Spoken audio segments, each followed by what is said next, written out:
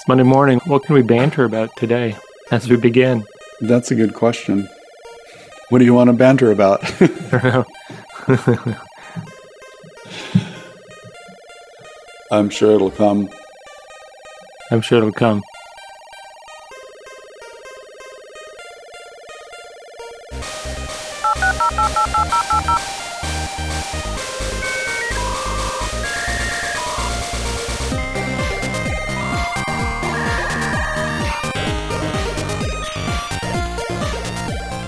I'm John Nash here with Jason Johnston. Hey, John. Hey, everyone. And this is Online Learning in the Second Half, the Online Learning Podcast. Yeah, we're doing this podcast to let you in on a conversation we've been having for the last 2 years about online education. Look, online learning has had its chance to be great, and some of it is, but a lot still isn't. And so we need to get to the next stage. How are we going to do that, Jason? And that is a great question. How about we do a podcast and talk about it? Let's do a podcast and talk about it. Let's do an episode on what are we going to do today?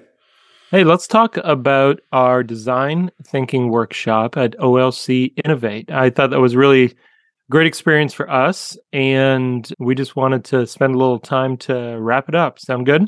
Yeah, that sounds really good. I think we should talk about that. I think the workshop exceeded my expectations given the constraints. Yeah. And so it's going to be, let's talk about what occurred because it surprised us. Yeah, it did. And you are the design thinking expert. You have an actual book. It was a great time, right at the front of the episode. Why don't you plug your book, John? Yeah, I have an actual book, not a virtual book or a fake book. It's an actual It's also book. Virtual though, right? You could also get it virtually. No, the publisher will not put it out on Kindle. Yeah, what? So I don't, yeah. Some publishers go right to Kindle for authors, and this one, it's Harvard Education Press. They're no slack. I'm proud to have been a part of their work, of course. But I don't think it's out on Kindle yet. But the book is called Design Thinking in Schools, A Leader's Guide to Collaborating for Improvement. And it came out in 2019. And it's a handbook with some stories and examples and how-tos for leaders that want to use design thinking in schools. And that's Harvard Education Press. You can get it on Amazon, get it from their website. Yeah, and it's very good. I'm not just saying that because I like you and we're friends, but I liked that it's a very practical book if you're in education, and there's a lot of talk around design thinking, about using design thinking, and I think it was a nice model within that, a very manageable book, I will say, in terms of size, I think, and I think quite concise, and you're also a great writer, enjoyable to read. Thanks. But I think it just was very clear about what the process was, I think, once you got through the book, even if you've never done anything with design thinking before. Yeah, every chapter is a step in the process. And you're right, it's no tome, but it's no pamphlet either. It's It's sufficient. It really does. It gets you into the details. So that's why when OLC decided to have sessions that were actually called design thinking sessions, I wanted to jump on that. I'm always interested to see how different organizations are interpreting design thinking. And you're right, design thinking is popular and more organizations are thinking about it, but how they describe it or operationalize it can vary. So I'm also always eager to see how a session like they had would fit with our visions of what design thinking could be. Yeah, and I was really glad to partner with you on this, partly so that I could learn more. And so we approached the idea, every design thinking problem has a wicked problem, you'd say, right? Yeah. And something that's very difficult. It's not a clear-cut answer. And so our issue that we were talking about at OLC was how might we humanize online learning? And what was really cool, too, is we got a room full of practitioners. We had 4 tables full of just really amazing people, of instructional designers and administrators and some faculty there who were really interested in the problem. And what I was amazed at, it was how they just dug into it like right away. They just went for it. We didn't offer them any chance to really get a preamble from us on what we're going to do. We just went to work. And so maybe for the benefit of the audience, we can describe that what OLC gave us was about a 45 to 50 minute session in which we, Jason and I, decided to do a full design cycle. So that means we were going to have people come in and immediately start doing some empathetic interviews with each other, some need finding in a rapid fashion, and then they were going to brainstorm some solutions to humanizing online education based upon what they learned from each other by understanding their unmet needs, what the problems were in their lives around online learning. And so the brainstorm yielded scores of ideas in about 5 minutes. So we can talk some more about what those were. And then they harvested the brainstorm and actually prototyped on chart paper their solutions. And we had some interesting solutions that are now not just built out of whole cloth somewhere in someone's head, but really generated from people who are in the mix, who had unmet needs, that the challenge was going to address those needs. Yeah. I think it's important to talk about design thinking as a solution finding process, not a problem solving process. And so that's what made this nice, was getting people to talk together about finding solutions to challenges, not just trying to fix a problem. Yeah. And really our ideal was not just to talk about humanizing online education, but to display a design thinking process that they can continue to use that process to solve their own problems back in their own context. Yeah, we had a twofold outcome, which was to inspire some new ideas for thoughts around humanizing online ed, but also build capacity amongst the participants on how they could use this solution finding process that's generative and learner centered. And they could use that back in their home institutions. Let's take maybe a little bit of a step back and talk about what the idea is of humanizing online education. Now, for the benefit also of our listening audience, we did not give a lot of description to what this meant. No. We allowed people to use their imaginations and think about what this means. That's right. We've talked about it here without a lot of definition. In some ways, humanizing online is a bit of a paradox, right? Because we are working at a distance. Distance education is when there is a physical separation between the student and teacher, and we use the means of technology to try to bridge that distance. And bringing a human element to that is a bit of a paradox. Is there a way that you would like to conceptualize in a few words what you are thinking about when you think about humanizing online education? When I think about humanizing online education, I firstly think about trying to stay learner-centered and getting learner input into the teaching process. Yeah. So certainly as a teacher, I have goals that I want my students to achieve, but I also want to get their feedback, input, and ideas on how they like to achieve those goals with me, and maybe also fill some gaps that I haven't noticed yet that they have that they'd like to achieve. Yeah, that's good. Learner-centered. And mine's very similar. I think much of mine comes from some of the writing of Paulo Freire and the idea that often education can be dehumanizing. Not just online education, but face-to-face education can be dehumanizing. And figuring out ways in which we can rehumanize education, have a critical approach to our educational pedagogies so that we are thinking about ways that bring more freedom, liberty, agency to our students. So I think in that way, it's very similar in terms of that kind of learner-centered approach. And we bring this up on the front end because we don't want to pretend, not that anybody would think this, John, but we did not come up with the idea of rehumanizing or humanizing education or online education. There's some people that came before us, and we'll put links in for Paulo if you have not read Pedagogy of the Oppressed. That is probably, for me, the book that turned me on to education in general. Wanting to be an educator was that book. Yes. That kind of opened my eyes to say, wow, education is a way for people to find liberty in their own lives. So we've got Paulo. There's a few other people as well I wanted to mention on the front end. Currently, right now, Michelle Pacansey-Brock, and we'll put a link into her website. She does a lot of active work on what she directly calls humanizing online education, caring a lot about equity and who's being included and who is not being included. And she's doing some great work there. There's the first, I was looking back a little bit. I was not familiar with this article, but I was wondering if I could find the first instance of an article that talked about humanizing online.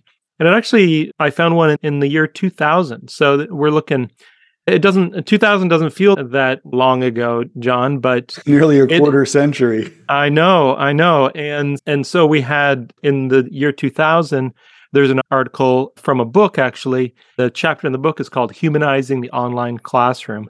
And within that, Renee Weiss, I think, or Weiss, suggested that professors can use various techniques like creating a welcoming environment, using humor, sharing personal experiences, and so on to help humanize an online classroom. And I think that's right in line with all the things that we're learning and talking about and wanting to hit.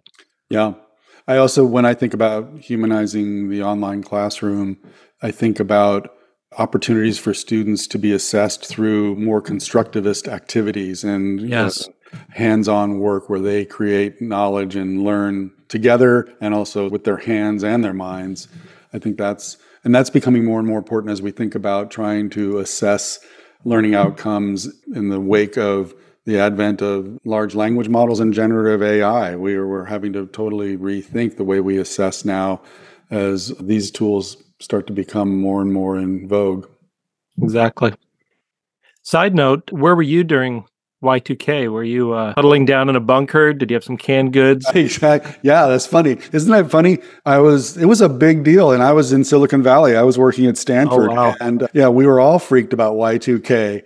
And are we prepped? Is the university prepped? I was working in a lab that was interested in the integration of technology into the undergraduate curriculum at Stanford, and online learning was a big deal at that point in time. And then nothing happened. Then nothing happened. Yeah. We had this idea that, and for the younger folk listening to this podcast that didn't live through Y2K, the scare of Y2K, there was this idea that when all the dates on computers switched over to 2000, it was going to create major chaos. And there was hardly anything. We thought planes were going to follow the sky and our grids were going to go down and everybody was going to have to huddle for protection within their communities. And I wasn't a prepper by any means, but there was certainly a group of friends that we had backup plans to meet up at each other's homes for whatever, if we needed anything, if everything went down, just in case. But I, in some ways, wasn't surprised that the world continued on January 1st. I think those are good examples of what we mean by humanizing online ed. And maybe it's a good place for us to point our listeners back to our first episode where we talk about this a little more in depth. Yeah. Why the podcast is called what it's called and what our thoughts are on trying to humanize online ed. Yeah. And in the second half of online life, one of our aspirations is that it becomes more, not less human. Absolutely. That it would become less mechanized, less industrial, less dehumanized, more human. Yeah. One more article I just want to highlight, and we'll put all these links in our show notes, is by Whitney Kilgore, who's a fine person and scholar, who did an article in 2016 looking at MOOC experiences, those MOOC experiences, and trying to figure out ways to humanize online learning through those very mechanical, in some ways, it's scalable experiences online. And so that's a very interesting handbook as well within that, looking at if you're going to start a MOOC, here are ways that you can do it without being completely dehumanized. Yes. All right. Should we go into a little bit of a summary of our session there, kind of walk the listeners through our session and let them know what some of the outputs were? Yeah, let's walk through the session and talk about what folks did. So we proposed and executed a design thinking cycle in 45 minutes at this conference. And if any of you have been involved in using design thinking, it can be a deep dive for weeks upon weeks. I teach a course over 16 weeks on design thinking. We use the same steps. So to do a full cycle in 45 minutes was quite a feat. But it also turned into something that was very active. And actually, in the back end, when we got feedback on the session, people were actually quite refreshed by it because it's not a bunch of talking heads, but it's actually them doing some hands-on, heads-down work. We started with something we call need finding, or it's this part of this empathetic interviewing process where we asked the people at each table to take a few minutes and talk to each other about a few key questions about what was challenging about online education. Have you taken an online course lately? A lot of people that design courses and teach online courses haven't themselves taken an online course. And so we asked them to try to describe what that was like for them in a 3-word sentence to quickly capture experiences and feelings. We asked them to think about what is something an instructor of online courses should know but doesn't. This is always revelatory because learners don't often get a chance to give feedback in that kind of way to teachers, but they're always thinking, man, I wish the teacher knew this, or wow, I wish the professor knew that. And so that led us to think about asking them to consider blind spots that might be present, even among savvy online course instructors and instructional designers. And so have you noticed any blind spots lately in yourself or others? And what should course instructors and instructional designers start doing, stop doing, turn up and turn down in their own work as we think about trying to humanize online ed? And so they chatted about this. We gave them about 8 minutes to have these conversations. Someone in the group was a scribe, and they captured everything on Jamboards that we provided for everyone. And they came up with a lot of great issues, things around student technical issues and planning time issues, accessibility, different levels of technical savviness among the students, and then how much time it takes to create, the time intensiveness of course design, and not being in a fixed mindset. Many courses get designed, they thought, a one-angle approach, and one size does not fit all. So how do you think about those sorts of things? Good design in rubrics, and thinking about tying outcomes to the actual lessons. Those were some of the big things that teams were picking up in this time that they had. It was pretty intense. Yeah. Yeah, and I was just looking at some of our notes on that, or the team's notes, and they were talking about a couple things from the teacher standpoint as well. Fixed mindset would fit into that, but also about kitchen sinking everything, how easy it is in online courses. Yes. We've talked about before, just putting everything in and it being overwhelming, being able to have good quality videos for people, thinking about the student from a design standpoint. Yeah.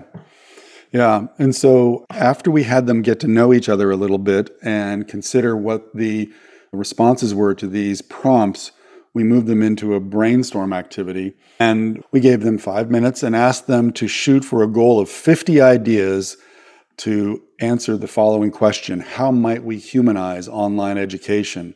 And they were to use the conversation they had prior to the brainstorm as inspiration for coming up with ideas. And I'm looking at one of the team's Jamboards here, and they had 32 ideas in 5 minutes on how to humanize online education. And that's pretty impressive.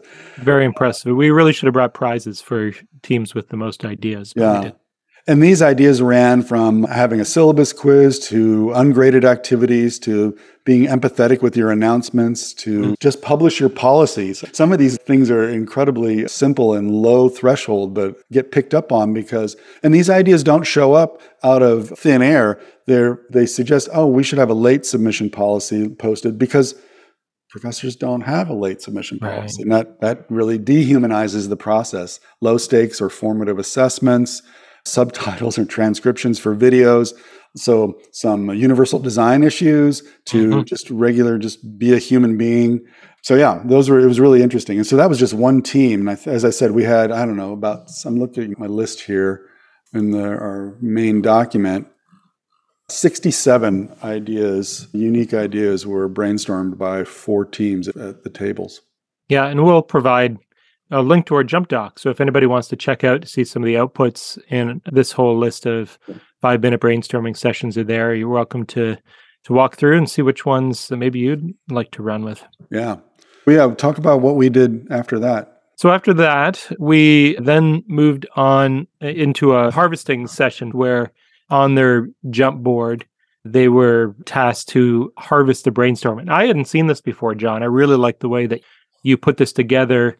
And again, we'll show you examples if you want to go in our links. But if you picture 4 quadrants or 4 squares that the teams can grab ideas from their brainstorms and put in each one of these segments. One on the top left is the idea that's the team's favorite. Beside that is the idea that's the rational choice. And then below and to the left is the idea most likely to delight learners. And then in the bottom right is the idea that they'll never, ever let us do. But if they did, it would be awesome. Yeah, and that one's called the long shot. A great way for a team to take like these 35 ideas. If we're going to ask you to prototype one of these, how in heaven's name can you select the idea to prototype? So this is a way to harvest that brainstorm, get it down to 4 doable ideas. And then from that, we ask them to draw one. Yeah, so the team favorite, the rational choice, that sort of gives leaders in systems an opportunity to actually use an idea that was derived out of design thinking, but they don't have to go too far afield. They say, oh, that's irrational to do. And it was still derived from human needs and human interests. And so I think that's what's important there. One that's going to delight the learners. And then this long shot idea. And it's funny, Jason, a lot of times when people pick a long shot because they believe their institution or their leadership or P12 schools where I work, the principal will never let them do it. It's actually pretty low threshold and not a big deal to the leadership, but there's this disconnect between what people think they can have and what they can really have. And sometimes they're closer than you think. You just have to get them to reveal it. Yeah, and I like the framing of these because each team was very quickly able to pick 4 ideas. I thought this part, we only gave them 5 minutes. It happened very quickly. And I feel if the teams had to pick one idea, it would have taken them longer. Yes. If we had asked them pick the one best absolute idea in this whole list, That's right. It might have even taken them longer to come up with something. But this just gave them kind of a framework to think about it in different ways, and maybe then they can move forward. This is effective because it doesn't put the pressure on the teams to pick a value of best on any one idea, but rather just give them labels like, well, that's one that would probably be a favorite. We don't judge whether it's a good idea or a bad idea. It's just that would be favorited by the team. This would delight the learners. And that's the nice thing about this. It takes the pressure off putting a value on the ideas. Yeah. A few team favorites were having personalized human touch announcements beyond here's your course and here's my email, incorporating more UDL into their courses, building community through student video introductions, and breaking the audience of one. Yeah. Yeah, and it's funny, I always like to ask what the long shots are too, because they'll usually want to prototype the rational choice or the delight to learners one. I said, though, what was your long shot? And so complete ungrading, no grades was a long shot. And that's funny because I think we're going to talk to someone in a future episode that's interested in ungraded courses. And I've been playing with that too. So it's funny that that's a long shot. An instant AI quiz generator for quick checks, not graded. That'll never happen. That's a long shot. Problem-based learning, it would be a long shot.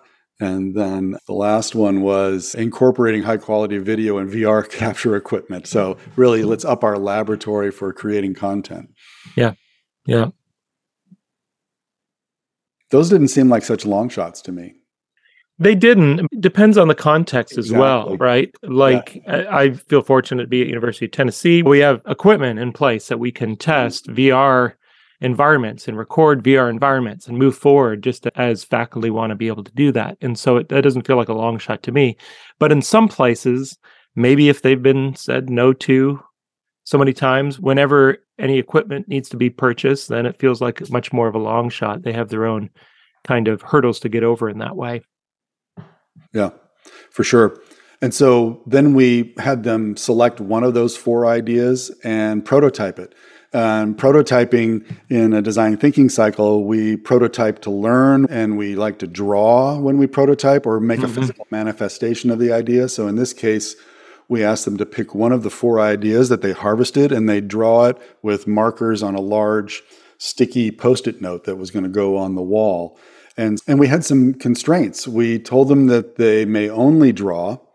They may label things with words, but it may not be a bulleted PowerPoint slide. And it was rapid prototyping. They had 10 minutes to work quickly, make a sketch or a chart or a diagram, and then give a little solution name at the top on how it solves the problem of humanizing online education. Yeah, so they came up with their prototypes, and they did, again, fantastic job. Amazed how quickly these teams worked together. People that had never met each other before, for the most part. And it shows you what you can do in a short period of time. when people are eager to learn and they're there with the right mindset. And Teams 1 solution, they went with breaking the audience of one, which was their team favorite, where they talked about how they could make it more humanized by removing grades entirely. It was interesting. It was their personal favorite, but another team, it was the one wasn't that it was more long wasn't shot. going to happen. A long shot, exactly. Yeah. Instead, students are going to set goals for themselves related to their study topic and collect artifacts to show that they've achieved those goals. Yeah, that was really cool. And when we share these out, we'll show folks how simplistic the drawings are, but they convey very complex, important ideas. And that's one of the mindsets of design thinking is show, don't tell. And another one is a culture of prototyping. And these bring these together. Even simplistic stick drawings can convey a lot because it gives you a chance to talk through the problem, not have someone read the problem and react to it. You look at it together. Yeah, Team 2, their solution was pretty cool. It was about building community through student video introductions. And so they wanted to create a sense of community among online learners by asking students to create a short video introduction of themselves, maybe share prior knowledge about the topic they're studying, and then it would be in an online discussion platform. It could be in Flip or some other place where it could be a threaded discussion, but with video. So I thought that was pretty cool. Yeah, in some ways, this one kind of reminds me of the fact that it's not so much about prototyping a brand new invention. It's the solution that you're looking for. Like, these solutions technically are already out there, but how are you going to implement them? What are you going to choose in order to meet the problem? That's right, because all of these solutions are resources that may already exist, but they're offered here in the context of problems that were revealed and challenges that were discussed in the beginning of the session. We might say, hey, we should use Flip to introduce students at the beginning of the course. And sure, that's fine, we could do that. But in this case, it's contextually embedded in a problem that we want to solve. And so that's what makes it nice. Oftentimes we find in a design cycle that the solutions we end up with are common, low threshold solutions that now have more meaning because we understand why they're important to use now in the context of the challenge we want to solve. And so that's what makes them different. Yeah. Team 3 solution was Say Hi, which is a little similar to the previous one where they're talking about a humanized and personalized experience where it emphasizes those videos on the front end, Say Hi videos, to help students and faculty get more connected to one another and try to achieve a sense of feeling more valued and supported within the learning community. Yeah. Yeah. In fact, the thread throughout all the solutions was a communication and a get to know you, create a community type of solution. The Team 4 was a solution was called Module 0, and they wanted to create a more interactive experience for students by having them introduce themselves on a social board. But it was a more general Q&A board that's open throughout the whole semester. So this builds community, but also gives an opportunity for instructors to give surveys throughout the semester, other check-ins that could ping the community and get it back through. So the module lasts throughout the course in this case. But it is interesting, isn't it, Jason, that all of them really deal with the audience, breaking the audience of one, building community by saying hi, and having a module that threads through the course to keep community going. Yeah, it's interesting that these are ideas that keep coming up over and over again, I think, even in my own work and as we're talking about online learning and different ways to address those issues. Yeah, that's good. Isn't it interesting, your comment, though, like this keeps coming up in my work, and we keep hearing it across our conversations in professional circles. So isn't it obvious that we should be, why do we have to have a whole session to say, hey, try this? I think we can probably just say, you ought to do these things. But it's putting it in that everybody's got their own view on the world that's got to be honored. And I guess that's part of humanizing the instructional design of online learning. Right. Yeah.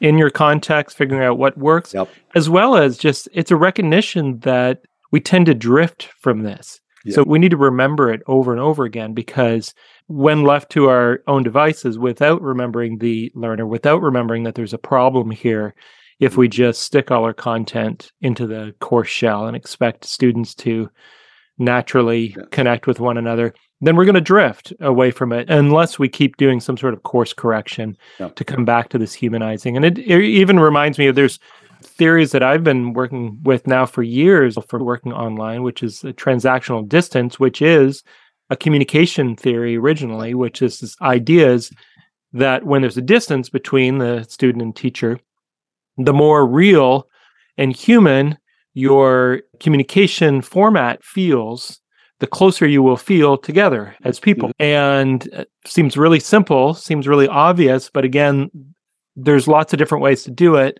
And these solutions are also pointing to a reduction of that transactional distance. Yeah, really good. I think one thing that's nice also is that we demonstrated the ability to use a process to get to ideas that are contextually embedded, and it doesn't have to take a long time. I think there would be some fair criticisms out there amongst our listeners and others to say, you really rushed this design cycle business in. Actually, if I was being fair, I would criticize our work by saying we didn't have real learners in the session where, say, instructional designers and instructors are having an empathetic conversation with learners in an online space and learning about their needs. So in that case, we did not really stay to the fidelity of the idea of human-centered design, but we've given them an opportunity to practice on themselves to say how the process works. And that's really what's important is, do I have a process in place to arrive at solutions that are contextually embedded and help our learners? Yeah, I have that now, and I can practice that. Yeah, that's great. Well, any final thoughts about this before we wrap it up? We'll certainly provide links to all of these documents so people can look at them themselves and hopefully derive some ideas. No, I think if we could do this again, and if I put out an urging to conference organizers, I would say add a little bit more time to this and then to let the design process stretch out a bit. And then I would say to presenters, to ourselves and others that want to try this, try to bring real users, we say in the parlance, but bring in people that are living the problem that you want to help solve and have them be a part of the design. So instead of having a bunch of instructional designers and professors and instructors in a room, we would have them in addition to students from, could be secondary schools, could be other post-secondary institutions doing online learning, and really have a session where you get to talk and learn about what learners are going through and what they feel. That would be really cool. Yeah, for sure.